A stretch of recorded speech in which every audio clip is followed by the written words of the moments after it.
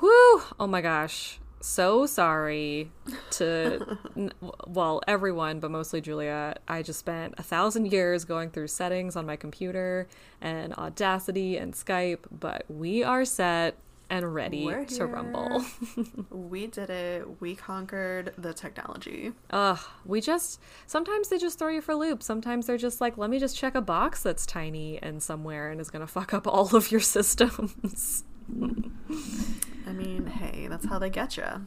That's true. And honestly, I can't even blame them, because if I were a piece of technology and constantly being shit-talked the way that I shit-talk technology, I'd want to fuck with me too. Oh, technology. Oh, I am going to cheers to you tonight, technology. I feel like we really came to a conclusion here together, and I think we should work together from now on. Yeah. I mean, that would be nice, but something tells me in the age of Zoom, nothing is safe. Oh my gosh, you guys. Julia and I had the most... I almost wish we were recording it, even though it involved a lot of people that we should not be speaking of on record. Shit talk. Yeah. Let's just say the levels of wildness that Zoom... It just was like roast mode for Zoom on like constant. And like, I don't think I realized how many layers of like Zoom fuck ups people can go through. You know what I mean?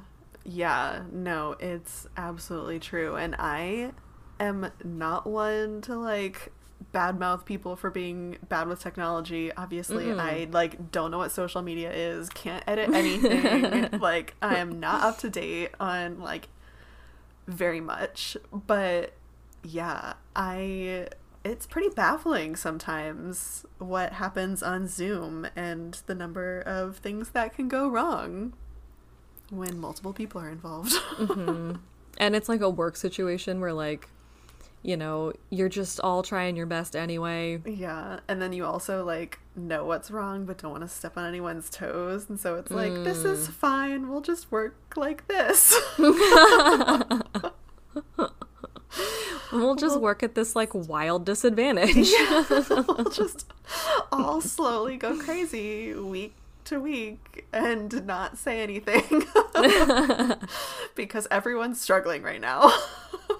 That is honestly the thing. That is really true. And that is actually why I think that's kind of where the rant started, is that this is sort of one that I can talk a little bit about, is that I was on a Zoom recently. It wasn't even a Zoom. I think it was a Google Meet, where the link was sent out, no dial-in or anything. So I basically was saying, like, I just feel like there's just kind of chaos out there of like, is this a video call or is this like an actual conference call? Because I was telling Julia, I basically showed up in this Google Meet and there were like 10 black squares and just me with my video fully on, like audio, like I just came like blaring into this room and everyone was like, this is a conference call. And I was like, okay, then you maybe should have yeah, like told me that and or given me a phone number and or Yeah, see, at that point, that's when you turn off your camera and you make the joke about like, oh good, I didn't want anyone to see me today anyway. Like, been one too many days without a shower, good thing I can turn my camera off right now. It's just all a setup. Zoom, just in general, video calls are kind of reliant on them now. It just all feels like a big setup. All of that to say, I just am annoyed by that one checkbox that fucked up our entire recording situation. Yeah. Well, we're here now. We made it. We're here now. We made it. I am really excited to get into more of this book. I know maybe we'll like talk about a few more things first, but it's really fresh. I just finished. Oh, so nice. I finished earlier today, so it should be fresh, but it probably isn't. It's a couple hours old. It's a couple hours old. It's at least 6 hours old. Oh, 6 hours. Wow. Yeah. Julia is so much faster of a reader than I am. Like, I'll get a text with like, oh, I'm reading. And I'm like, oh, I'm reading too. Like, we're doing it. We're getting the thing done. And then like a minute later, Julia will be like, I'm done. I'm like, have literally only just begun. Yeah, I speed read, but as we all know, I'm not the best at remembering and I don't read full names. So takes out half the That's words true. right there. Oh my God, you're just skipping words. I never put that together.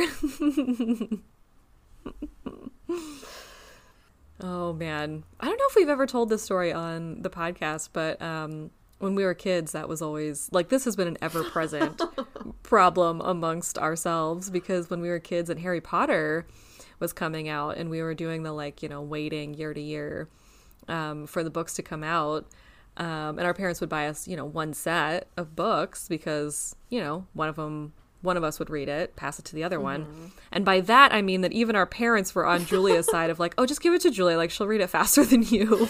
Yeah, that's also because, okay, first of all, I am a fast reader and don't read full names. But also, I am a night person, and so I will stay up and like read all the way through the night, and like getting no sleep for a night was like, I mean, at this point I'm over 30, and so I go to sleep early and need at least like 10 hours. But as a young energetic child, I could go a full night without sleep and it was fine. So That is true. I feel like, you only had to wait like a day and a half to get those Harry Potter books. That's true.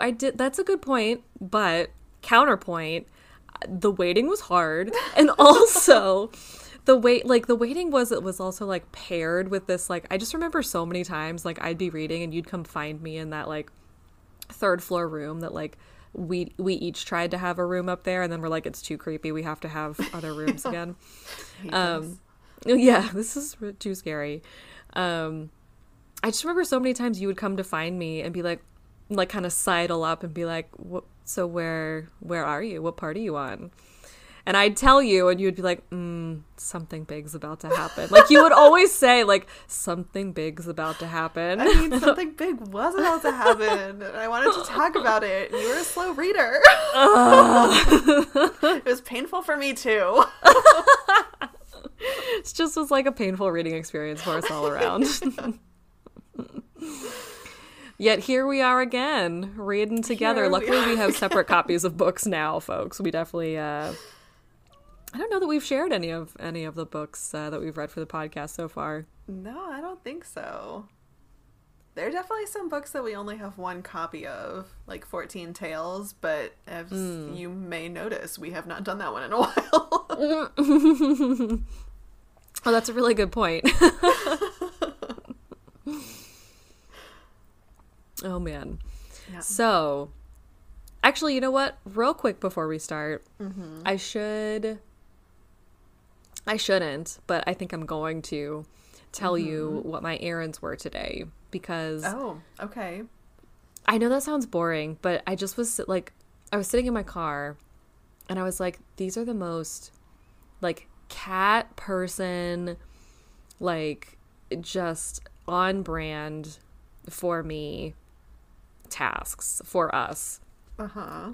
So I went out and was like, well, first I needed to get my patio chairs back from the And That's Why We Drink apartment for the catio. So I was like, okay, I need to reestablish the catio.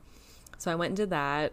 And then I had to go pick up cat food because I was out of cat food entirely. So necessary.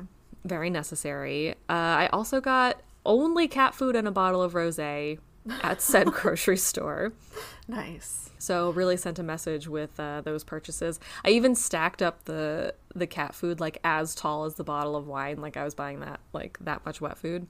And then I went to the Taco Bell drive-thru. So I had like a little smorgasbord of ridiculous things. Nice. Mushu, you want to come down and say that? Oh, was Mushu trying to say something? Mushu's trying to say something, but he's so far away. He's on the stairs. Mushu, come here. Is he mostly just trying to tell Junie to fuck off? Yeah, Mushu does this thing, and it's like really cute, but also like extremely annoying. Where he'll just like sit on one of the top stairs and cry at me until I look at him, and he's so incessant. It'll be like half an hour of him crying at me, and then I'll turn and look at him, and he'll stop for a few seconds, and then I'll turn back to what I'm doing, and he'll start crying again. Oh. And it'll just be like every like minute or two, he'll be like, brow. Oh, like a full-throated. Yeah. I'm like, Mushu, if you want to come down, you can come down, but he won't. He wants me to come up. It's his cry to be like, it's bedtime. Come up to the 3rd floor and pet me. Come to me. Yeah. Yeah. Buddy. But doesn't he know it's recording time? He should come down. It's recording time, bud. Come here. Come here and purr into the microphone. Oh, Mushu purrs into the microphone are so good. Yeah, Chewy doesn't have a loud purr. He's sitting right next to me, but he's not going to be helpful. Oh. Actually, so my segue then from this into our book is that I was going to say Ari, if you had Ari there, Ari has some really loud and aggressive purrs, so she would definitely be picked up on the mic. Yeah, she is quite a throaty little child. And we actually got a new character in this section whose name is also Ari. I noticed that. It is not a cat, though. No, unfortunately not. It is potentially a murder suspect. Or probably not. I don't know. Maisie is like real sure. Potentially a murderer. Oh, yes. Or Maisie just like really doesn't like him. Yeah. Or mostly that. Yeah, those conversations between Win and Maisie were like, I'm not gonna lie, most of why I was reading so fast was because I was like hardcore skimming through those. I was like, Maisie, give more information at a time, because this could have been like one paragraph instead of, like 3 pages. Yeah, I could see that. Also, I noticed that Win spends a lot of time like kind of debating Maisie on, whether or not there has been a murder. And then obviously we get some more information in this section that there has actually been a murder. But Win is kind of withholding. Oh, yeah, sorry. I mean, we suspected. We knew. But yeah, Win is kind of withholding information from Maisie that is obviously going to be a conversation down the line at some point too. It's true. She's withholding information from the detective as well. That's true, even though she made what I think was maybe not a very smart move to like... Oh, she made a terrible move. Yeah, that one seemed... I was like, oh god, I'm very nervous for this.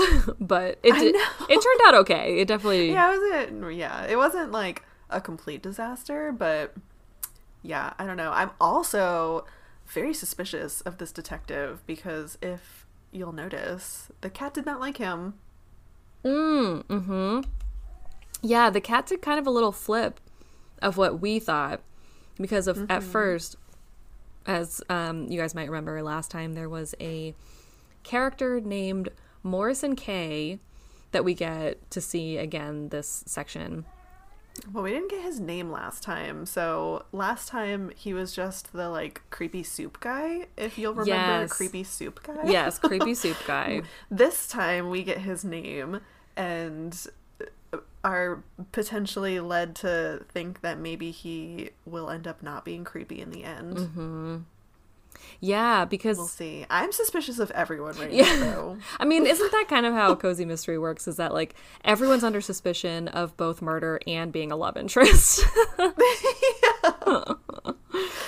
That's true. But I'm so suspicious because, okay, I don't want to give any spoilers because obviously we're going to talk through this a little bit more, but we do know from the last section that there's a con man in town who's been trying to, like, get the ice cream shop and like, I don't know, take down this family for some reason. And so I don't know, when I hear con man, I think team of con men. Yes. So any new character that shows up, I'm like, are they involved? What's going on? Oh, who is that? That's Mushu. He's been crying. You'll probably hear it when you play this back. He's been crying in the background this entire time. Oh, wow. Okay, yeah, I have not heard it. Yeah, like every minute, every like 30 seconds to a minute, he's just, meow. Mushu. Oh, Mushu. Well, welcome to the conversation, Mushu. Sorry, I Yeah. didn't hear you before. Oh, it's okay. You'll hear him eventually. You can cut him out. No, never.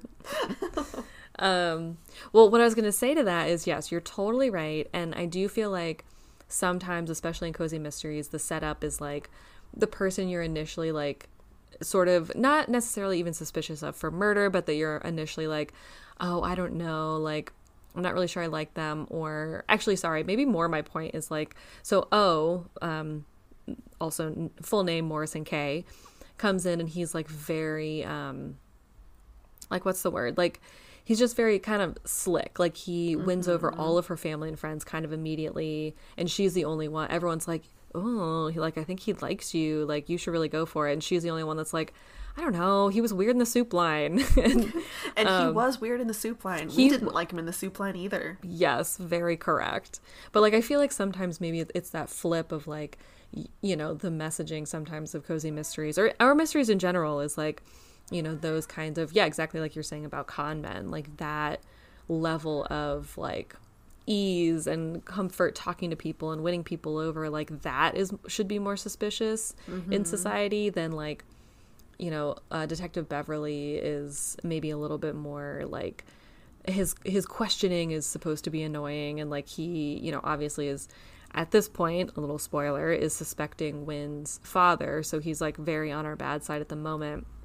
But I feel like it's sometimes that flip in mysteries of like, oh, the guy that we like kind of instantly are supposed to see as like non-threatening is the actual threat, whereas like the person who's like more hard-boiled is like that because they're protecting the characters. Oh, Mushu agrees. Mushu agrees. Mushu. Mushu.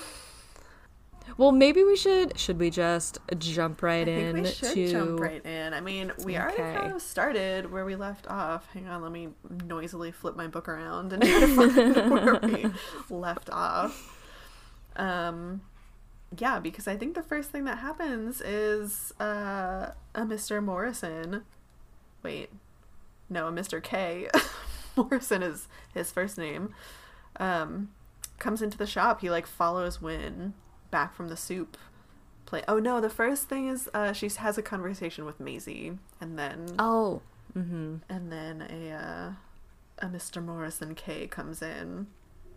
Yeah, I sort of forgot that wasn't in last sections because I think the very first time we started reading I read too far, and so I knew this little bit before, like as I was even rereading. I think I lumped it in. But yeah, so this part, so Wynn comes back with her soup. She very much did not want to sit with this guy and had basically even like lied to him in the soup line to say she was basically just going back to the, well, she did go back to the ice cream shop, but saying she was going back for a very specific purpose, which she wasn't doing.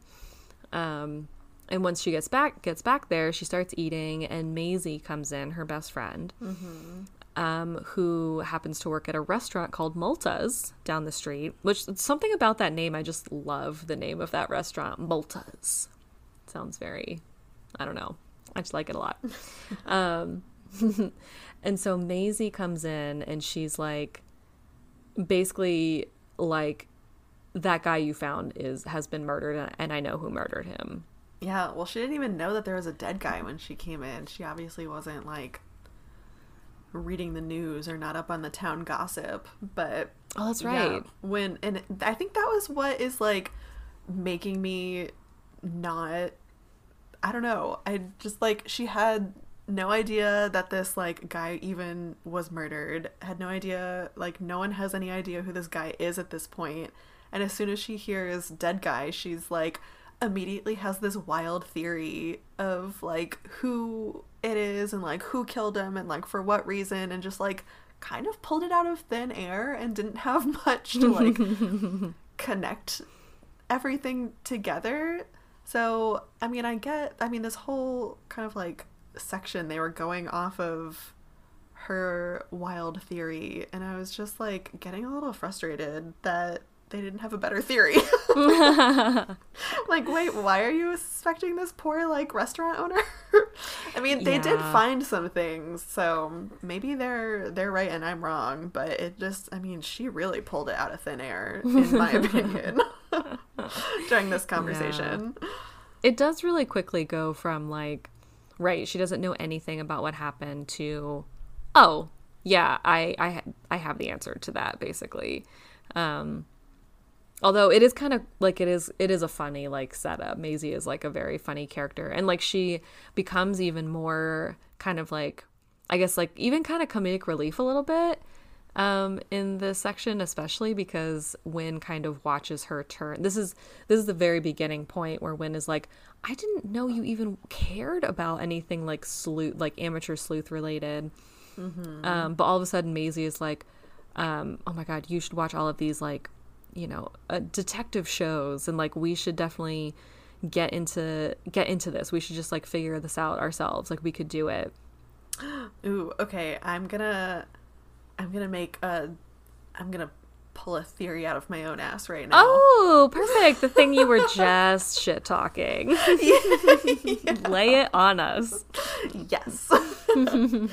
Okay, my theory, the detective is in on it, and shit. Yeah, and he's actually, I don't know if he's the killer or if he's just like, he's a bad guy, and somehow he's gonna be found out, and then Maisie's gonna take over as detective at the end of the book. Okay, I mean, I do love the idea that Maisie would be the town detective after this, because I think this is going to be a series, but that this is the first book, so there aren't any other books out yet. A second one's coming out at some point. It's really cute.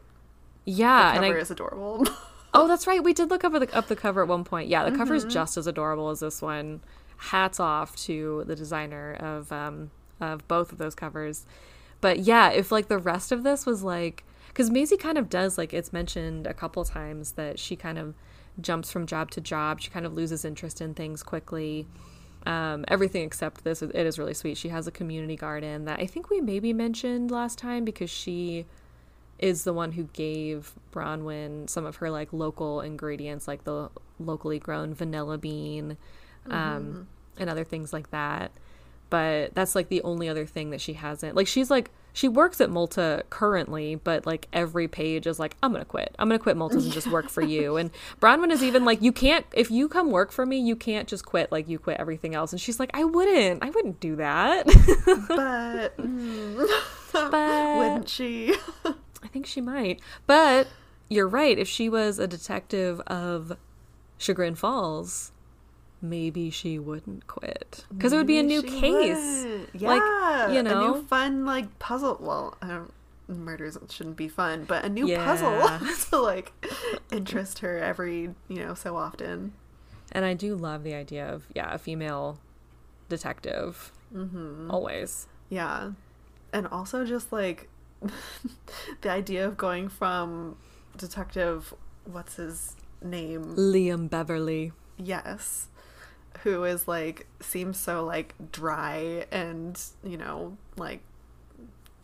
dress in black and look professional and kind of stereotypical detective, and then like Maisie, who at one point was described as like looking like a bag of Skittles. Yeah, I loved that. That'd be such a fun flip. Yeah. So that is a little bit later, where she looks like a bag of Skittles. So currently, I think she might still be dressed pretty colorfully. But right now they're back in the ice cream shop, and they're still on their second day, right, of work, yes. I believe. Yeah, Wynn's trying to eat. Maisie's sort of like, there's a murder, we have to solve it. And Wynn's like, no one said anything about a murder. Except Debbie Devereaux, who also makes another appearance, thank God. Yeah. But so Bronwyn is kind of like closing her eyes, I think, to, or just not leaping to conclusions. Like she does say a lot, like Maisie is really leaping to a lot of conclusions, and Bronwyn's like, I'm not doing that. So, what happens next? Well, she comes up with, does she actually like talk about her? Yeah, she does. She mentions who she thinks was the murderer. That's right. So she works at Malta, this restaurant, and she immediately suspects the owner. Is it the owner or the manager? I think Ari is the owner of the store. Yeah, she immediately suspects her boss, the owner of this store, Ari, because some new guy didn't show up for his shift on the same night that Ari didn't come into the restaurant, which I feel like is quite a leap, but she does eventually throw in that the police called the restaurant the night of the murder, which this is an actual clue. The police called the restaurant the night of the murder and didn't know who they were calling. They just picked up and the police were like, oh, like, who is this? What number is this? So we're suspecting at this point, or at least Maisie is suspecting at this point, that it's maybe the dead guy's phone. Yeah. And that was the last number to be on his cell phone. But then she also connects it to the like guy who didn't show up for work.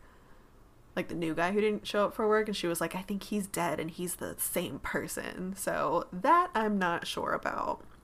I think that's a big leap, but I think she was onto something with the phone call. Yeah, because that is really suspicious. I mean, not suspicious, but that is like, you're right, that's like an actual clue that the cops would probably call back, or at least look, I mean, now they would probably just look up the number online. But yeah, the fact that they would call the last number listed in a phone call history makes a lot of sense. So that is, and she's the one, this may or may not be important later, she's actually the one that talks to the police, right? So I think she mentions later too, and I'm not sure if it's going to be important or not, but that Ari didn't necessarily know that the cops had called Multas because it was Maisie who answered, and that's why she knew that the cops had called. So yeah, basically Maisie's little scheming, Bronwyn kind of at this point wants no part of it, gets interrupted because I think, is it Morrison /OK that comes in next? I think he comes in and like sits with her Pop. Yeah, he does. He comes in and charms everyone, including the cat. I know that's what got me. I was like, you know, cats usually have pretty good taste in people. So yeah, I don't know. Yeah, he might end up being the love interest after all. But yeah, he charms everyone immediately, and ends up going over and sitting with Wynn's grandfather playing, what did they play? Bridge? No, backgammon? Yeah, I think it was backgammon. Yeah, so they have like a nice little conversation, but we don't really find much out about him now. I think we learn a little bit more about him later. Or Wynn's grandfather learns a little bit more about him and we hear about it later. But yeah, Wynn doesn't have much of a conversation with him at this point because I think he just kind of like goes over and hangs out with her grandfather, and then they had so many like different conversations and different like people coming in and interrupting all the time. I'm like getting confused about who came in when. Yeah, I actually was realizing that was happening too, of like the timeline of it. So maybe we can just kind of throw out as we remember.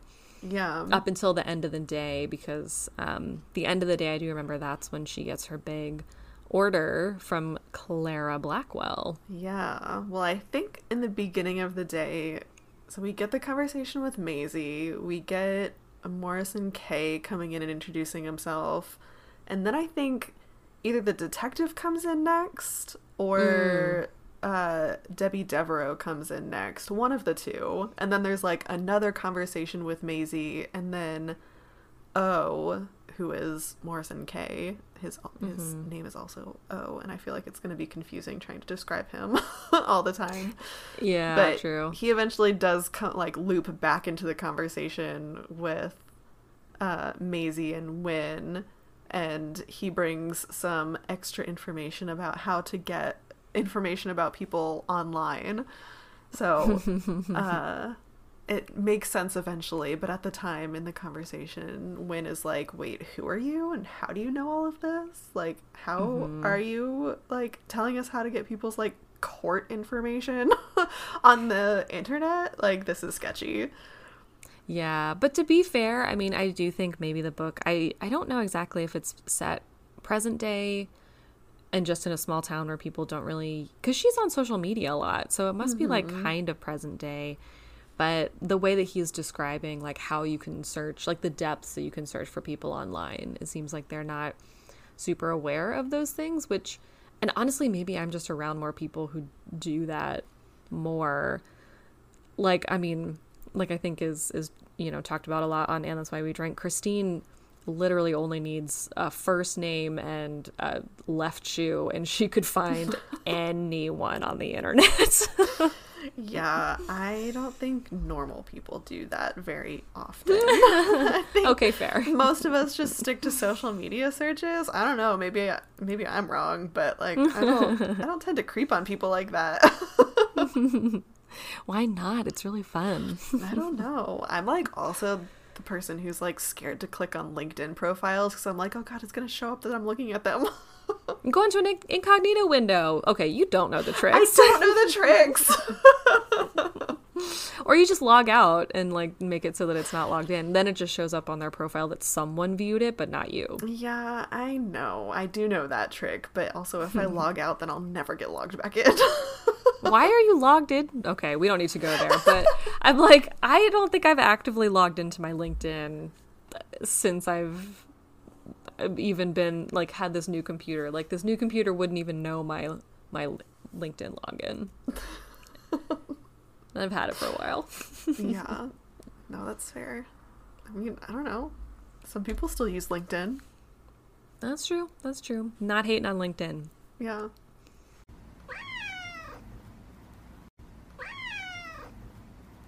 So, okay, so yeah, that is true. O, so that's his nickname, is just O. Mm-hmm. And so he tells them to call him O. Sort of gives them this like big rundown on, right, basically how to find out any form of information about someone online. And so Maisie's eyes kind of light up and Bronwyn's like, oh dear God, like don't tell her this. Don't give her that like power or that, you know, those tips.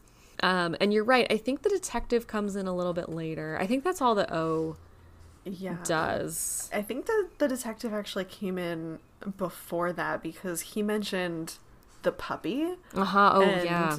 And that's when Maisie kind of circles back around and is like, what's he talking about? Like, what about a puppy? And then they like have the conversation again, and that's when O comes in. So the detective does come back and ask like a few more questions, but it's mostly just to see if Wynn like remembered anything else from the night before. Right. And he didn't give a name for the deceased at this point. Even though it's the same day as something that happens later, so he must have already known. Or no, he did say, I take it back, he did say, I think, that he was waiting for the coroner's report to come back, so that he was visiting, going to each witness to kind of reshake them down. But also, who knows if he's telling the truth or not. Well, he did mention the puppy, which makes me think that maybe he knew more than he was letting on, because good point. How else would he have known about a puppy? That's a really good point. Yeah, because then he said the puppy never made it to the station, so like now really how else would he know about the puppy? Yeah, that's true, because that was so specific to that guy Stephen Bayard, the con man. Yeah. So yeah, I think you're right. I'm a little suspicious. Little suspicious of the detective, even though it's a detective and it's like literally his job to figure these things out. Yeah, and honestly, still suspicious that he knows the information. Yeah, no, true. He could just be withholding it to see if she'll offer anything else, and she doesn't. She's like, oh, I'm not gonna fucking tell you what I know about, like, you know, he's not asking specifically about like, oh, does Stephen, although she kind of a little bit lies, because I think he does specifically ask her, oh, what did she ask? Yeah, what? Oh, about the guy with the puppy. So when he asks about the puppy, she says, oh, yeah, there was a guy yesterday morning that I saw that had a puppy.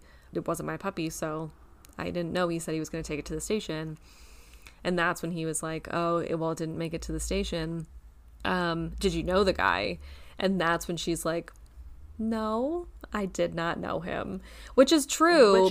True. Yeah, but it's also like she does know of him. She knows from her family. Right, definitely could have given more information, but she did not. Yeah, which I actually don't think is a lie. Like, I guess withholding information from an active investigation is also is I think a crime, so maybe that is part of it. But like, she did technically answer the question she was asked, although I don't know how well that would hold up in court. Yeah, and also at this point, I don't think it's clear that it's an active investigation because they're still waiting for the coroner's report. So as far as she knows, this guy just like, you know, tripped and fell and hit his head on the way down. Yeah, and she's still, that's her kind of her like active belief is that he just either had a heart attack and fell or that it was just natural causes. Because it's not until tonight in this timeline that she really does discover that it was a murder. Mm-hmm. Yeah. So I don't know. I think it's the detective's fault at this point. If he wanted more information, he should have made it clear that it was an active investigation. It's always the detective's fault. It's always the police's fault. It's always exactly. It's never the innocent ice cream shop owner. No, never. Like, what? No, she does. No, it's not her fault. Bronwyn is also just like such an endearing, like, innocent is kind of the wrong word. I mean, she's obviously innocent of like murder, but I don't want her to sound like she is very like, you know, experienced in a lot of different things. So like, I feel like innocent is the wrong word, but she's like very just endearing. So like, protect Wynn at all costs. I know. Yeah. Well, she's also, I think, like most of us, never experienced finding a dead body, and so is probably in the frame of mind where she's like, no, I live in this town, nothing, you know, scary or bad happens here, it was just an accident. Like, of course it was just an accident. Why would someone murder someone in this town? Right. Yeah. But we do also get, I think it is in between, I think our second to last visitor of the day is Debbie Devereaux, right?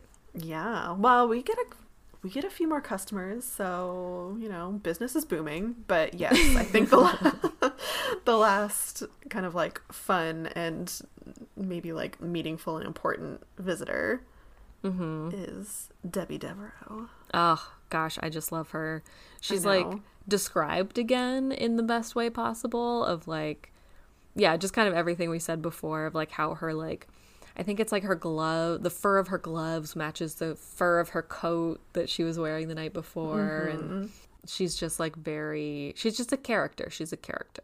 Yeah. And she is a very cagey with her conversation and her information as she was the night before. So yeah, I think we're going to get a lot of, fun little cameos from her where we get like zero information but a lot more suspicions. Yes, I 100% agree. Yeah, she basically Wynn like tried to ask her a few leading questions herself of being like, I forget exactly what she asked her, but it was clear that they were kind of playing games with each other. Like Wynn was like, I can tell she's trying to like hint at something, but she's not going to come out and tell me. And, like, I'm not quite asking the right questions to, like, get it out of her. So, but basically it's, like, a fun little, like, back and forth. And Debbie Devereaux basically says, like, her, like, pretense for being there is, like, you know, oh, I was so close to your grandmother, like, and I heard that you found this body last night. You know, your Grandma Kay would never forgive me if I didn't come down here and check on you. Which is very sweet and, like, you know, brings the grandmother's memory back in. But there is also definitely something else that, like, I can't remember exactly what, I don't think Wynn comes out and asks, like, did you know this guy, or like, were you, yeah, she asks something I feel like a little bit more vague, and Debbie kind of sidesteps it, and that's kind of the most we really get out of the conversation. But like, definitely like vague confirmation that Debbie knows more than she's letting on. Yeah, well, she did the like nose tap at the end, you know. Oh yeah. Like, I don't know what that's called. Is there a name for that? I don't know. Like, yeah, the like I see you type. Yeah, the like I know what you're getting at, but I'm not going to say anything. Nose tap. Yeah. Yeah. So it was like 100% confirmation that she's just playing cat and mouse with her intel. Maybe Debbie Devereaux should be the new detective. Maybe Debbie Devereaux's the murderer. No, never. Not Debbie. She would never do that. She would never. But no, and actually being, now that we know, because I don't think it was said before. I think we only knew from when that her grandmother talked highly of Debbie. I think we find out a little bit more this time how good of friends Grandma Kay and Debbie Devereaux were. And so that kind of, I don't know, I feel like adds especially to like, if since Debbie is such, or was such good friends with Grandma Kay, then Debbie was probably around during the time that Stephen Bayard was trying to pull said con over on the Cruz family. And so she probably, you know, sort of is, I don't think it's like the same suspicion that's being cast on Bronwyn's dad, especially right now. But because she like probably knows the backstory, I feel like she just, you know, I feel like A, she has more information because she was like there the night that it happened, and B, she has more information because she was so close to Grandma Kay. Yeah. But she also seems to know more than, I mean, obviously she knows more than Wynn, but she even seems to know like a little bit more than the detective at this point. Which is because one of the questions that she sidestepped was, did you know who the guy was? And she was like, do you? Like, oh, that's right. Like, totally blows past that question. Like, Yeah, very Yoda answer. Yeah. Yeah, I forgot about that. That's true. Oh, Debbie Devereaux, what tricks do you have up your sleeve? I know. I mean, did she witness the whole thing? She seemed too composed to have witnessed it, because she just showed up later and was like, got what he deserved. And it's like, were you just like... Did he? Yeah. Oh my gosh. Yeah. Who knows though? Maybe. Yeah. Moshu. Oh. He's back. He went upstairs for a little bit, but now he's back. Yeah. So Debbie Devereaux, definitely keeper of a lot of information. Definitely still not completely sure she's not a witch. That hasn't been proven or disproven to me yet. Still hoping, still fingers crossed that she is a witch. But I think that is, I don't think we really get anything else from her, right? Besides that little tidbit of her being like, you know, did you know him? Not completely misdirecting the question. So I think we're kind of just supposed to get like the fun, mysterious feeling from her that like there's more to be learned from Debbie Devereaux. Yeah, like she knows something she's obviously not telling, but that's also kind of good news because well, I don't know if it's the next thing that happens, but in the later parts of this book, we get some serious suspicion thrown on Wynn's family. So I think we can safely assume that Debbie Devereaux, keeper of all secrets, is no snitch and will be a protector of the family in terms of, you know, the maybe not sharing the information that she has, but at least keeping the suspicious parts to herself. Yeah. Honestly, I wonder if she's doing the thing. So we do have a really sweet conversation later, and like we kind of already know this information, but that Bronwyn's family kind of always knew that she was going to be the one to take over the ice cream shop. They just were kind of waiting for her to realize it. And I wonder if it's a little bit of the same way where Debbie Devereaux is like, I have this information. I know Wynn is maybe the person who's going to help like misdirect a little bit, or like not misdirect, maybe is going to help solve, misdirect in the sense of like, you know, bring suspicion to the person who actually deserves it, not not her family, who is about to look very suspicious. Mushu's down here crying up a storm. I don't know why. I fed him already, so you have nothing to complain about, Mushu. Did you hear him? I did. Mushu. He is really chatty. Yeah, isn't he chatty? Isn't that so annoying? It's cute though. Like, it's not like, oh my god, Franklin earlier was just like, I guess Franklin's is kind of like that too. Maybe it's when it's your own cat and it's in your own space and you're like, what the fuck do you want? I gave you everything you need. I literally have nothing else for you right now. Shut up. Yeah, no, I think it's just because it's like, I know he's sitting there and like I can't get him to stop, and it's just like, you know, that constant every, you know, like, yeah, it's just the constant every 30 seconds. You know, if it was like once, I'd be like, Mom, Mushu. Yeah. But it's like ongoing. No, that's why I locked Franklin away, because he was just like crying nonstop, and like he was running a bit back and forth, but I was like, you gotta go away, man. You're just too unpredictable right now. Can't deal with this. Can't deal with it. Yeah. So I think the next thing that happens is the suspicious conversation. It's not a suspicious conversation. The accusatory. The suspicion throwing conversation. Yes. Yeah, I think that is the next thing, because I think Debbie Devereaux... Oh, no, there's one more thing. So Debbie is the second to last person to come in. The actual last person is Clara Blackwell, who comes in from the local college, Wycliffe College, and she comes in very almost like a little bit too type A. Like, she comes in and is like kind of grilling Wynn on all of these like questions about the business, and like, oh, she makes all the ice cream by hand, right? And she doesn't use a refrigerated truck that like drives the ice cream in from anywhere else, right? And Wynn's like, no, I literally use my hands to make this here. Yeah. And again looks at her like poor, like, you know, the big like particle board that's in place of the plexiglass that still hasn't come in. And she's like, if you could only see into my kitchen, you would know. Yeah.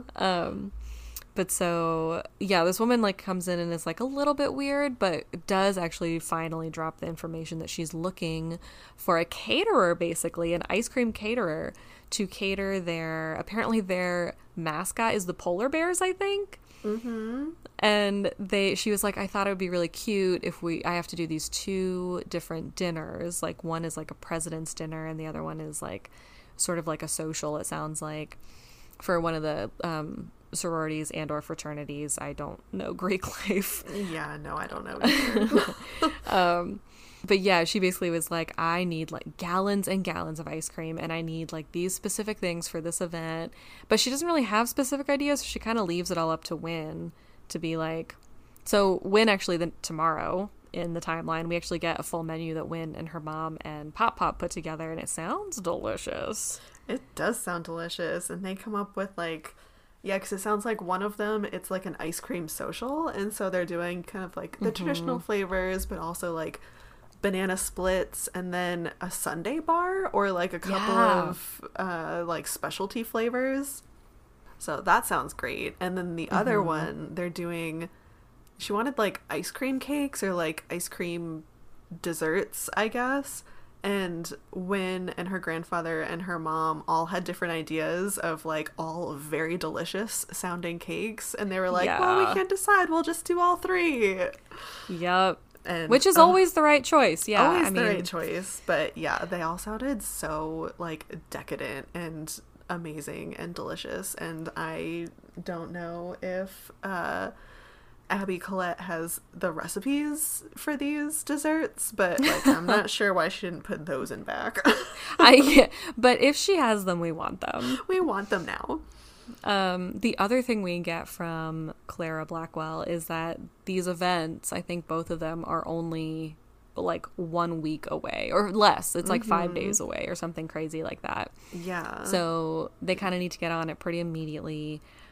And the other little tidbit that we get, the little scary bit that she gets from, because Clara Blackwell is clearly like, I don't know, I'm not suspicious of her of murder, but I am suspicious that she's like maybe a mean girl, and I don't trust her around all the people I love in this book so far. Because at the end of one of the chapters, she kind of dangles this little bit about the last ice cream place that she had been working with and that fell through, and she kind of gives some reasoning for that, but also kind of doesn't. but then goes into this whole rant about how like, oh my gosh, yeah, my assistant left the worst review for them online. So like, ha ha ha, imagine trying to get business after that. And like, imagine saying something like that to a business owner who like is Took your business. Yeah, who literally just took your business and also is like restarting her business from scratch. Like, that's like, oh, it's just so shitty. I was just like, I don't think I like you at all, Claire Blackwell.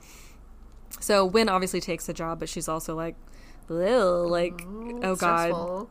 Yeah, I need to do this like really right and can't fuck up at all because, you know, Clara Blackwell's assistant might write a terrible review of us online. Yeah. I don't know if you got like a weird vibe from that conversation, but I was wondering if like her ice cream company that fell through was also going to come back into play a little bit, because I don't know, maybe I'm the one jumping to conclusions now, but I was like, you know, that con man did want their ice cream business, and if she had booked with this like other ice cream business that had like a weird accident with their ice cream truck, or like had some like shady dealings going on that she didn't like, I just wonder if that's gonna come back.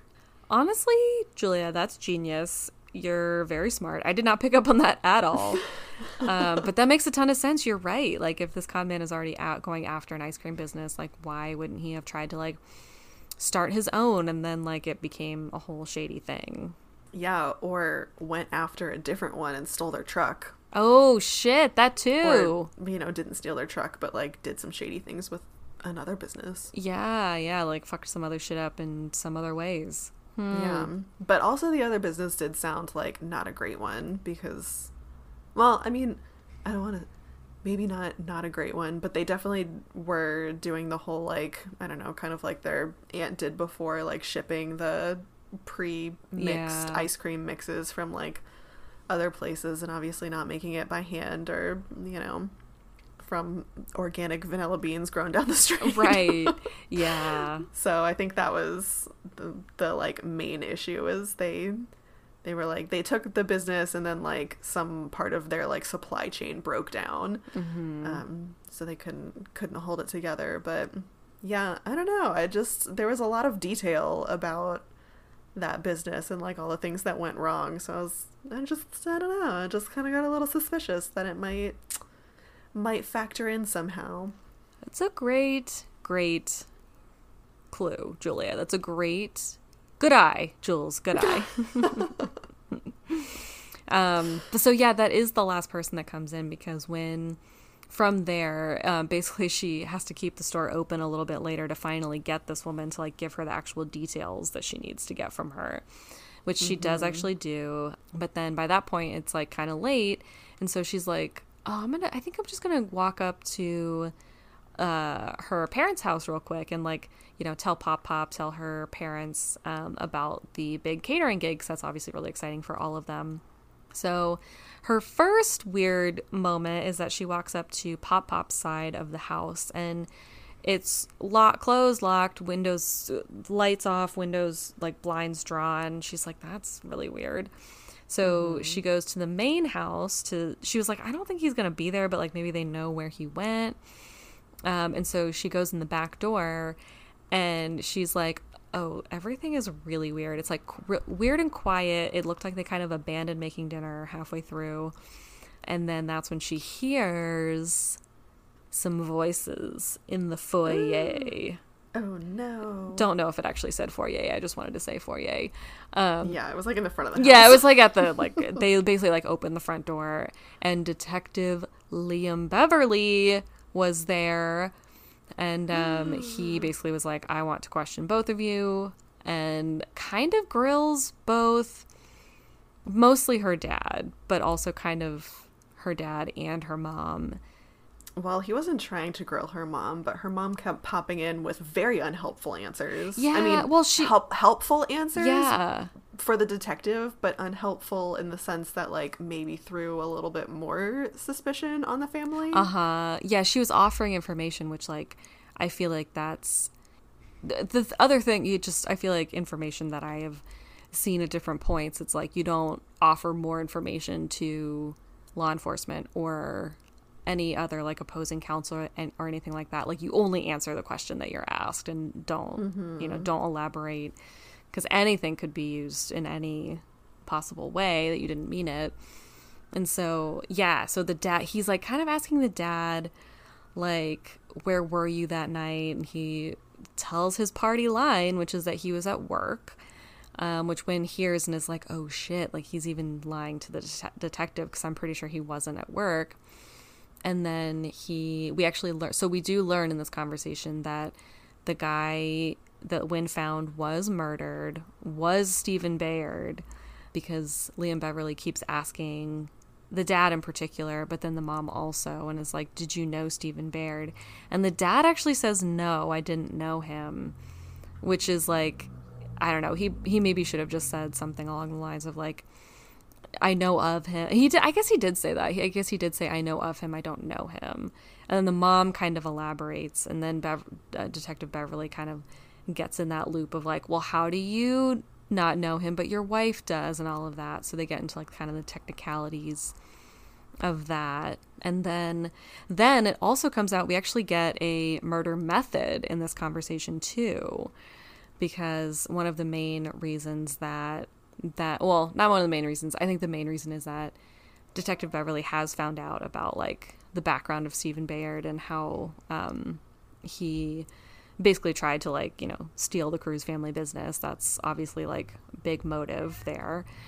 But he also lets slide the information that Stephen Bayard was apparently killed by an anesthetic of some kind, or some kind of drug that is used by an anesthesiologist during surgery, and her dad is a surgeon, and so they kind of were like, oh shit, like motive and access to basically the murder weapon. So her dad obviously looks really suspicious right now, although her dad does do a pretty good job of being like, I don't actually use that drug, like I'm not the anesthesiologist, I am the surgeon, like I don't. But it is also the thing of like, yeah, but you definitely have access to it, right? Whereas a lot of people don't. So I think that's kind of the most information we get out of that. But yeah, that's like a big moment. Wynn's like falling on the floor in the kitchen. Poor Wynn is like hearing all of this and is like, oh no. Yeah. So no, yeah, she's still in the back of the house, so no one actually knows she heard the conversation. But I will say, not to throw suspicion on Pop Pop right now, but this is the second time that he's mysteriously disappeared when the detective is around. Honestly, though, that is actually true. Doesn't he do that later too? Well, he did that.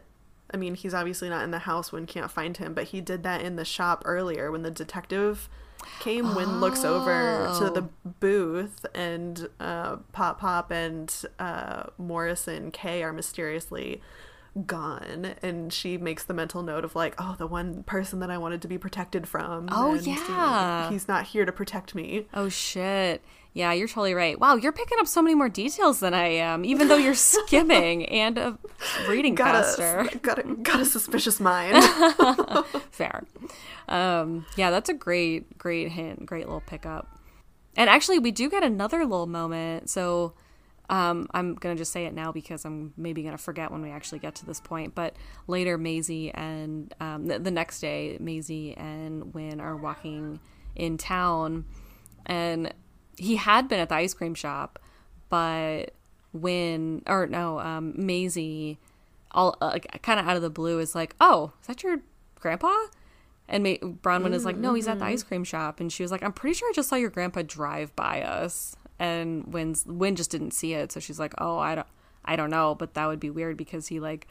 She also says too, like earlier when she goes to the house to look for him, she's like, he doesn't even really like driving, like he likes walking like I do. I got that from him. So even if I see his car in the garage, like she didn't even check to see if the car was in the garage because she was like, that's not an indicator of if he's here or not.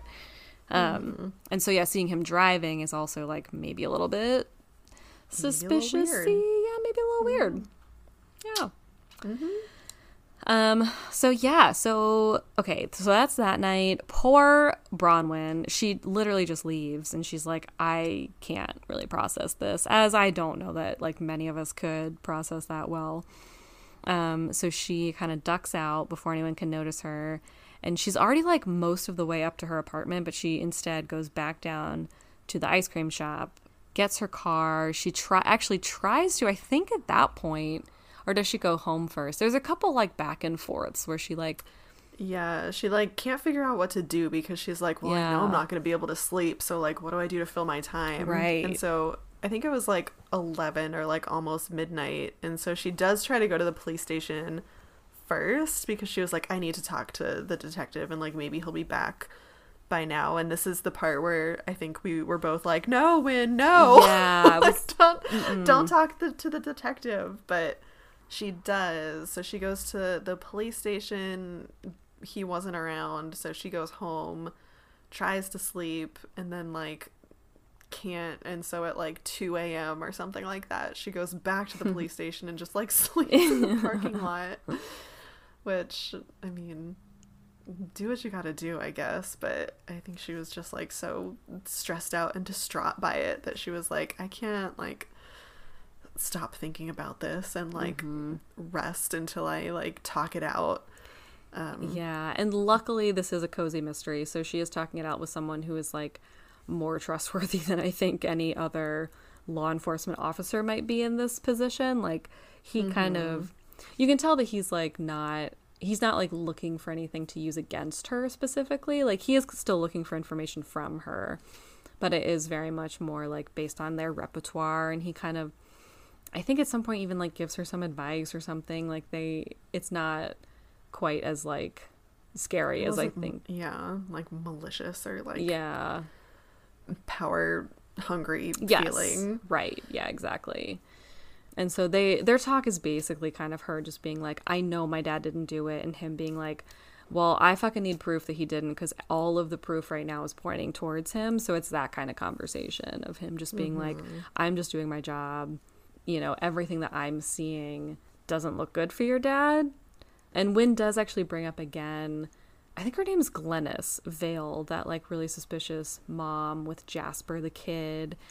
And it seems like he's like maybe kind of forgotten about her. So Bronwyn like reminds him about her too. So that, you know, might factor in later too. I'm sure Glennis and Jasper will come back at some point because they were suspicious as fuck during that whole night of activities.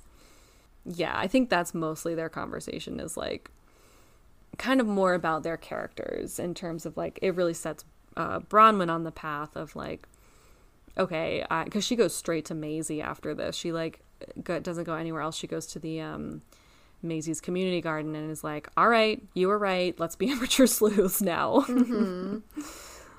Which is great because now we're in it. Now we're in the cozy mystery. We're in it to win it. And I think there's really only, isn't it? It's really, because we get the menu planning. She does go open the store. She makes new ice cream.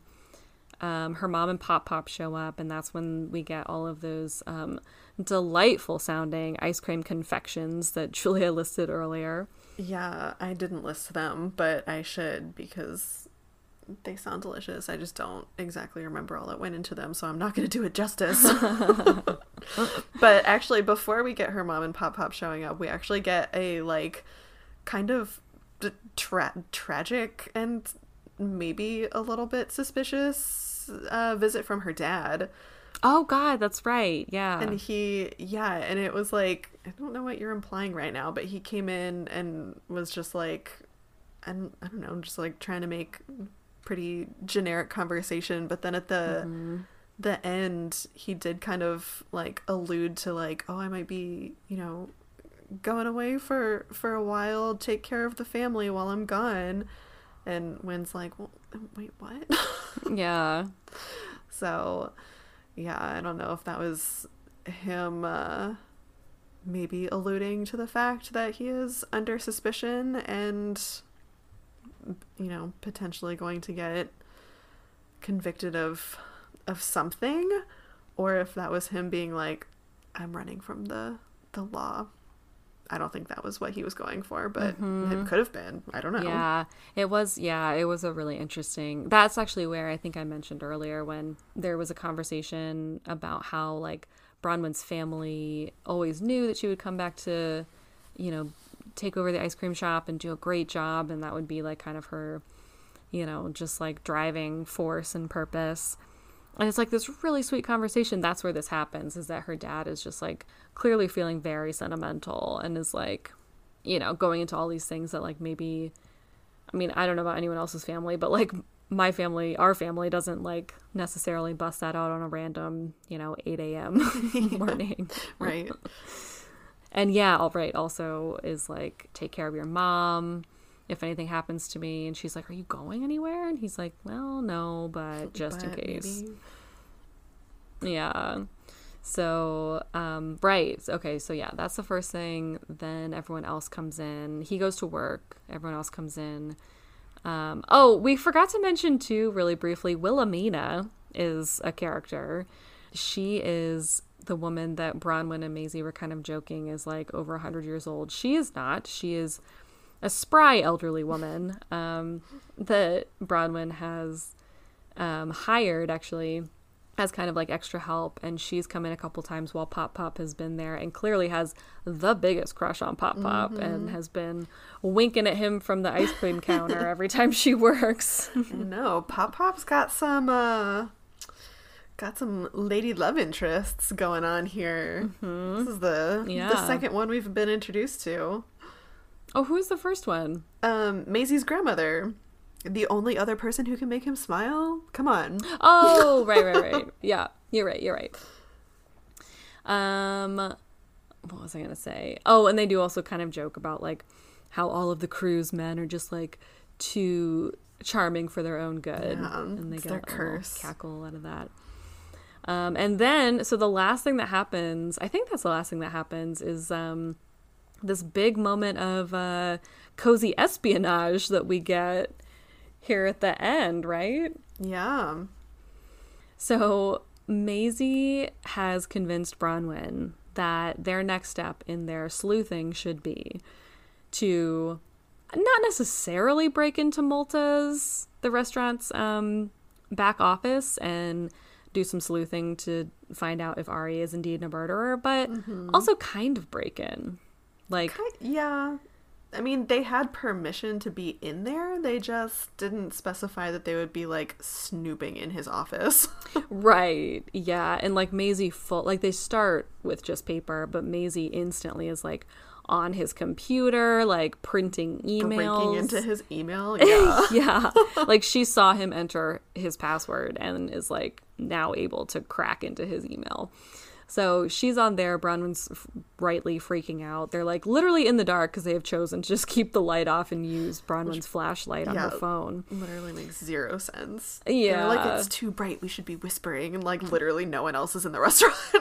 But they are discovered by this other woman who works at Malta's, which apparently this is where Maisie kind of flips into a different demeanor than Bronwyn is used to seeing her, because Maisie apparently just doesn't like working at Malta's, I think, because she immediately is like sassy to this woman Althea, and Althea is kind of like, what are you doing here? And Maisie is like, well, why are you back here? Like, why are you coming in early? Everything was locked. And she was like, all right, well, draw, like, what are you doing here? And they were like, okay, all right, no one's gonna answer questions then. But we kind of get like a little pile on here too, because as soon as Althea is like, fine, I won't tell Ari walks in, and they have a whole nother round of like, what are you doing here type situation. We get like a tiny bit of background on Ari, not much. He is either of Middle Eastern and or Egyptian descent, Bronwyn tells us. She also tells us that she's never been comfortable enough with him to ask which one it is. Well, it also really shouldn't matter. Also true. Yeah. I mean, it's not, I don't know. I mean, if you don't know someone that well that it comes out in conversation, meh. Yeah. Get to know them and let it come up let it come up gradually. Yeah. But also, I will say, in our interactions with him, he did not seem like a murderer to me. No, he just seemed kind of like a little bit of a grump, maybe. Like, you know, he's busy with his business. Like, pretty pleasant. Like, I feel like if I were the owner of a restaurant and I came in and saw like 2 employees and a stranger in my office, I'd be like, what the actual fuck? Everyone's fired. Get everyone the fuck out of here. Yeah. Although you're right, he pretty instantly like recognizes Bronwyn, I think, from the ice cream shop, and he's like, oh, I used to go there, like I used to love that place. And he's like asking her, like, apparently he's also like pretty good looking, I think, because I think Bronwyn's a little bit like not starstruck, but I think he's like a little older, a little good looking. And he's like, oh, do you still make all your ice creams by hand? And she's like, yeah, like I don't know, she just gets a little like, maybe she's also just nervous because they're breaking in, but she flustery. Yes, a little flustery, yeah. Because she apparently says, yes, they're yummy in your tummy, I believe is the phrase she uses. Yeah, that was, yeah, she did like a little like babbly like sales pitch for her ice cream shop, and then was like, come on in, it's yummy for your tummy. And it's like immediately like, oh my god, why did I say that? I need to like die immediately. And then they did the like, you know, that scene in Practical Magic where, I mean, it's a scene in a lot of things where someone like says something stupid and the other person looks at them and like mouths like, what is wrong with you? What the actual heck is wrong with you? This is not the way to be. Right. You're not acting like a human right now. That's what Maisie turns to her and is like, I don't know what you're doing right now. And like kind of tries to cover it up. And so she starts talking a bunch. And as that's happening, guess who else waltzes right on in? Who waltzes right on in? Oh my god, Detective Beverly again. Get out of here, Detective Beverly. But, I mean, I think this is the part where I was like, all right, Ari has been like nice and civil to these people breaking into his office up until this point. And then when the detective comes in, he was like, I don't know, I mean, truthful and like didn't seem, you know, shaken by it, but also when Detective Beverly looks over and is like, oh, Wynn, why are you here? Ari was like, oh, I know why she's here. Like, just kind of covered it all up and blew past it. So, I don't know. I thought that was either he's, you know, trying to cover his own ass, or like, I don't know, he was just being a nice guy, trying not to get her in trouble. I thought that it was more like, because I thought he said that about Maisie. I thought they did like kind of a round robin where like, he was like, Wynn, why are you here? And didn't he say, yeah, wait, how did that start? I feel like it started with like Maisie being like, or didn't he say something like, oh, she works for me, but she doesn't, so like, I don't really know. I thought he didn't really cover for Wynn. Oh, maybe I should reread that part, because I thought it was a little bit of a round robin, like, you know, why are you here? And like, oh, she's with me and blah blah blah, but then kind of like in the end of it, Ari was just like, yeah, I know why she's here, and it just kind of seemed like a blanket statement over everyone. Yeah, I guess that's kind of true, because maybe it did kind of come, because maybe now that I'm remembering a little bit more, maybe it was more like, these two work for me, she works at the ice cream store down the street, the end, like that's and like because then Maisie starts talking and is like, she's my best friend, there are connections here, like don't worry about it, basically. Yeah. Oh, and meanwhile, we didn't mention this part, but while all of this nonsense is happening, Maisie is because she hacked into his email, and as Althea was stepping in, she had found an email from. So they had this whole thing where Maisie thought that the dead guy's name was Peter Sellers, aka the actor of the old school Pink Panther movies. And Bronwyn is like, no, that's literally not his name. I now know his name, and that's not it. But Maisie does actually find an email in Ari's email from Peter Sellers. And so she clicks on it, and she hasn't even read it yet, but she prints it. And so while all of this, like as Althea walks in, as Ari walks in, as Detective Beverly walks in, the two of them are trying so hard not to look at the printer, because the piece of paper is just sitting in the tray, waiting for them to grab it. And Maisie smartly, as they're ducking out, grabs it and is like, oh, I was just here looking for the schedule. So she does kind of pull a smooth move at the end there. Yeah. And I think, is it them reading the email that's like kind of the end of this section? Yeah, I think so. They do make it out. So they make it out unscathed, and Ari and Detective Bavinow? Oh my god, I've been saying it so much. You don't know? Right? I don't know. For some reason, it sounded like it came from another TV show in my brain. My brain was like, that's not what this book is. That's another TV show. You're crazy. Yeah, but what TV show, what Detective I don't Bafana is out there? I don't know. Oh my god, wait, iZombie? Oh, I don't know. I don't watch that one. So you might be right. You might be right. I think there is I don't know. Maybe not. Maybe my brain is just a little haywire right now. If I get real bored later, I'm going to look it up to try to call you out. I just grab my phone. I'm going to look it up right now. Ah! iZombie Detective Kavanaugh. Oh, okay. That was You close. really just smashed those two together.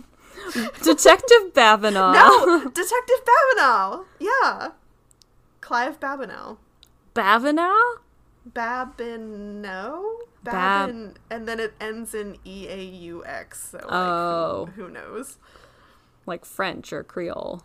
Babineau? Babineau? Okay. Babineau.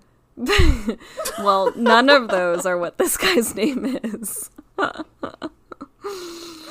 well, man. anyway. Anyway. I forget my point. And where I was going with that. Yes, so... You just wanted to talk about iZombie. I do miss that show. But anyway, the Ari and the detective kind of like go into his office, and I think that was a cue for Maisie and Wynn to leave. So they did make it out. They didn't get roped into any like additional questioning. Mm-hmm. But yeah, I think the next part and the last part really is them being out in the street and like maybe seeing Wynn's grandfather drive by and reading this email.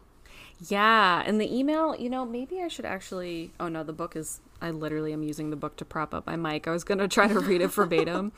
But the email basically points to the idea that Stephen Bayard was in town to blackmail Ari, because it said... It was only like a couple lines, and it said like... Or a couple like really short sentences, and it was like, coming into town, you owe me...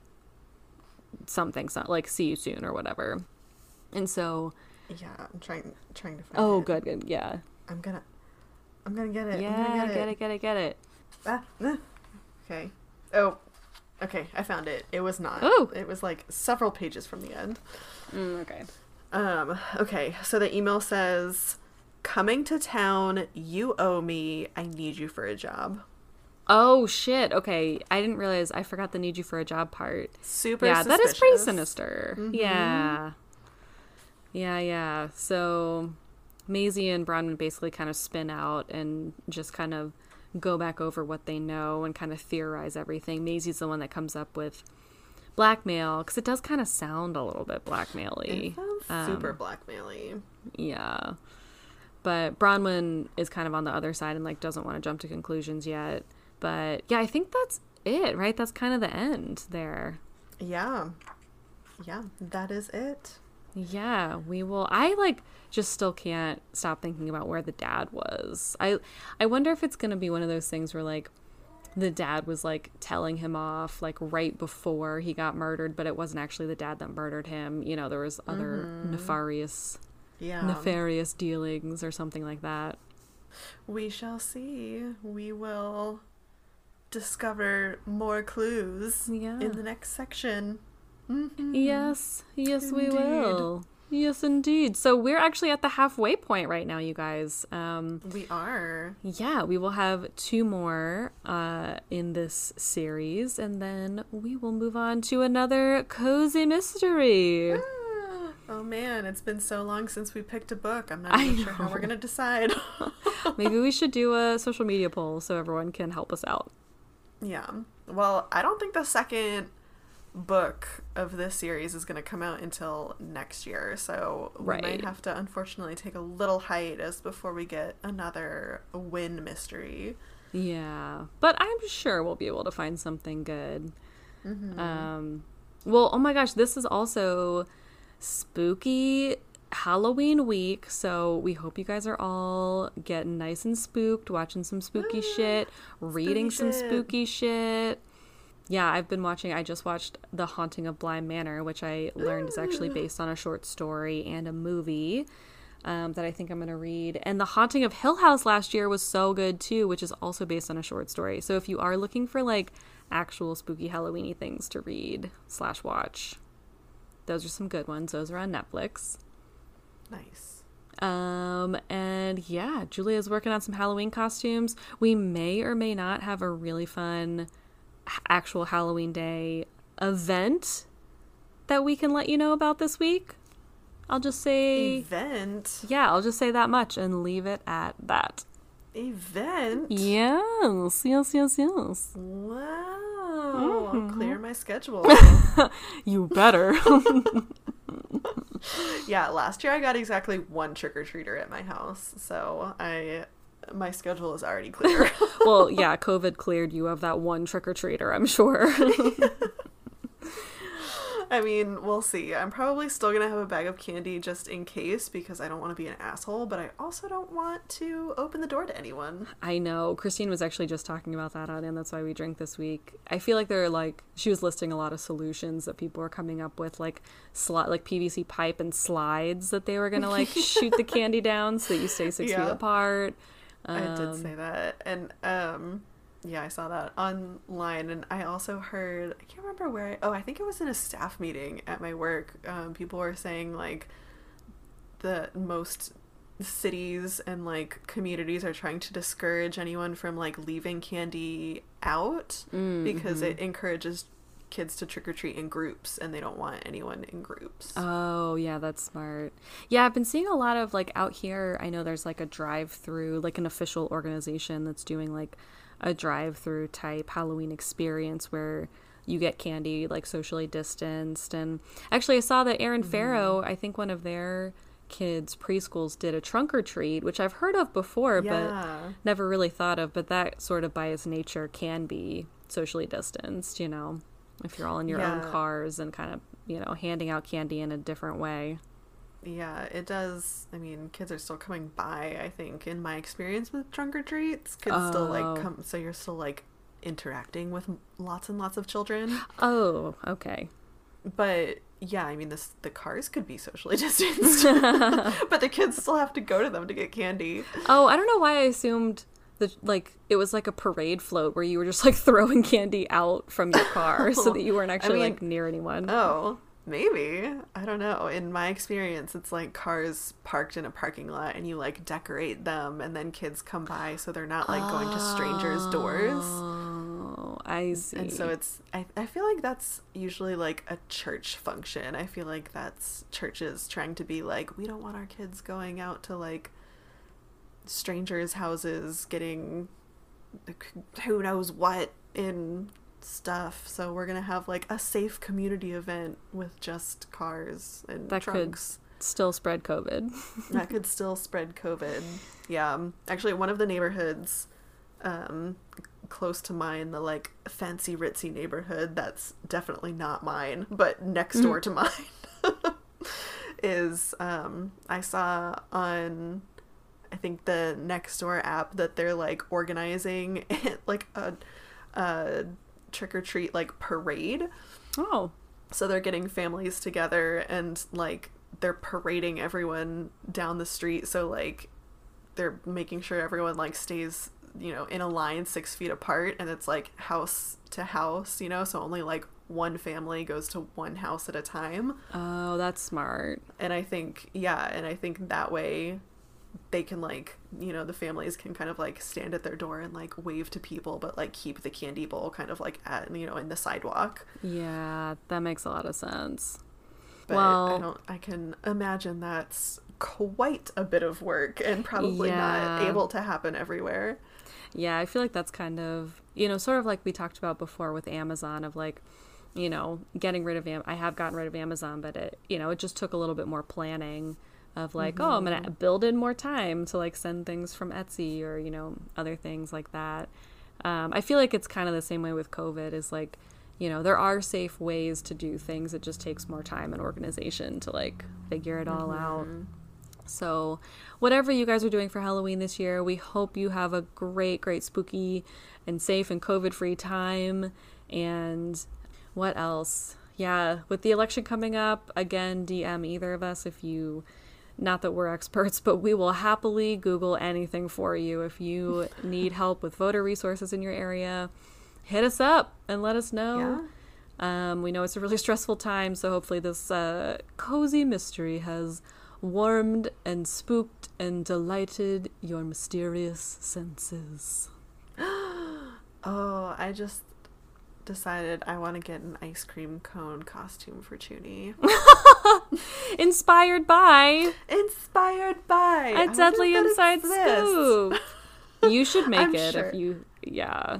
I'm not going to make it, but I'm sure it exists. Damn it. Yeah, I'm sure it exists. We can find it. Actually, we should go look for that now.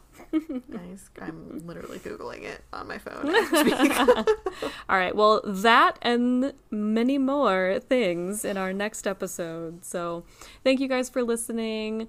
Pet all of your kitties and spooky, fun, costume cloud pets for us. And we'll see you next time. We will see you in the next one. All right. Bye. Bye.